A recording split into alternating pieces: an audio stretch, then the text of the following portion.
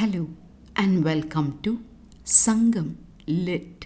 This is Nandini Karki, and in this episode we meet with a generous lady as depicted in Sangam Literary work Puranaanooru 333, penned by an anonymous poet.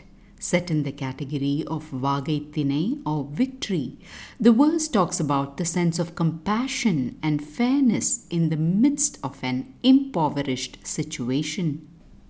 நீருள் பட்டமாரி பேருரை மொக்குள் அன்ன பொகுட்டு விழிக்கண் கரும்பிடர் தலைய பெருஞ்செவி குறுமுயல் உள்ளூர் குறும்புதல் துள்ளுவன உகளும் தொல்லை மன்றத்து ஆங்கன் படரின் உண்க என உணரா உயவிற்று ஆயினும் தங்கினிற் சென்மோ புலவிர் நன்றும் சென்றதற்கொண்டு மனையோள் விரும்பி வரகும் தினையும் உள்ளவையெல்லாம் இரவல் மாக்கள் உணக்கொளத் தீர்ந்தென குறித்து மாறு எதிர்ப்பை பெறா அமையின் குரல் உணங்கு விதைத்தினை உரல்வாய்ப் பெய்து சிறிது புறப்பட்டென்றோ இழலே தன்னூர் வேட்டக் குடிதொறும் கூட்டு உடும்பு செய் பாணி நெடுந்தேர் வல்லரொடு ஊரா வம்பு அணி யானை வேந்து தலைவரினும் உண்பது மண்ணும் அதுவே பரிசில் மண்ணும் குறிசில் கொண்டதுவே.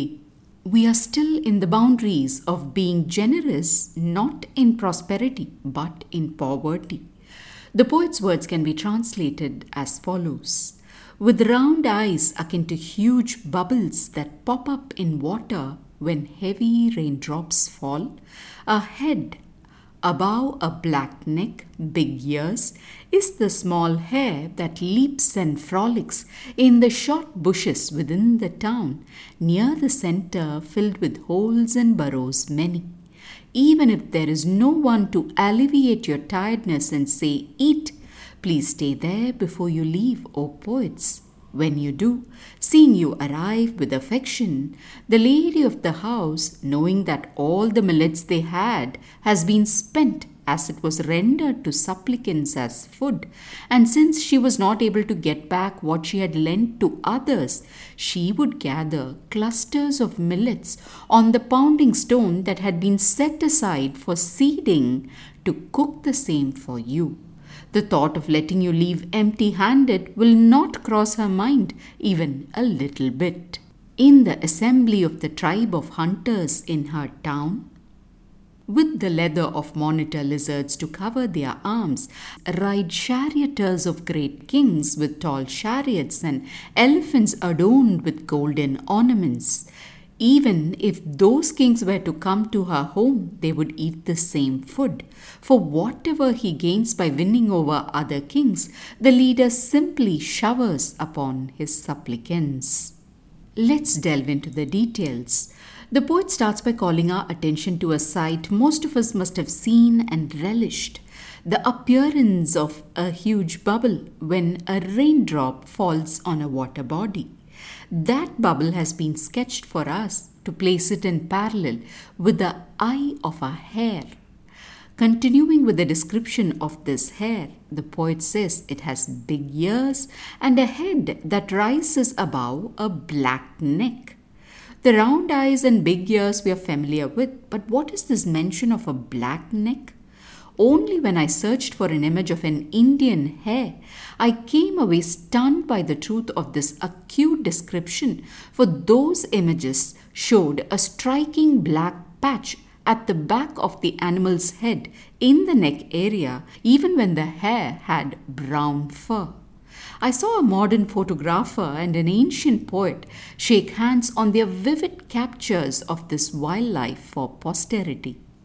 Returning to the verse, we now learn that the poet has talked about these peppy animals only to say that they are prancing about in the town center amidst the burrows there. What does this mean? That unlike the rich towns with heavy human habitation, here these town centers are not well maintained and so has been claimed by wildlife, as was the case with many animals claiming streets of the world during the COVID lockdown. The poet continues saying, even though the town center is in such a state and there seems to be no one to ask the visitors to eat, the poet insists that they stay there. To explain the reason for this request, the poet visits the house of the leader where his wife knows there are no more millets at home because all of it has been given away. Even so, she would run to the pounding stone where a few clusters of millets have been kept aside to be used as seeds for the next season. Not minding their future purpose, the lady would cook the same and render unto those visitors, the poet connects, stressing that she does not have the heart to say no to them.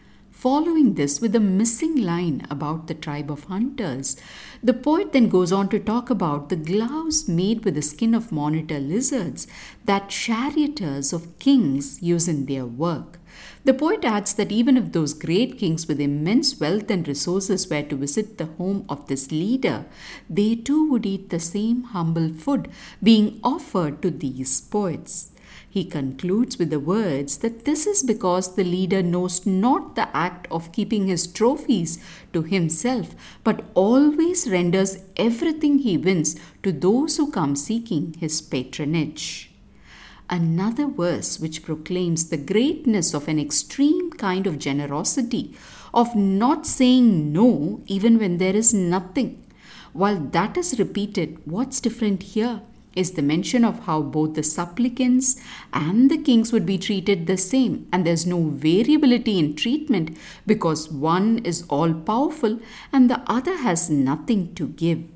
That is a noble virtue that we can relate to. But most of all, what shines in my eyes is that image of the water bubble transforming into the eye of an Indian hare with its black neck, which then leaps around the spaces of my mind, painting a smile on my face. Thanks for listening to this episode of Sangam Lit and journeying with me to ancient lands and minds. Please visit nandinikarki.com to share your thoughts and do spread the word about Sangam Lit. Until next time, Nandri Vanakkam.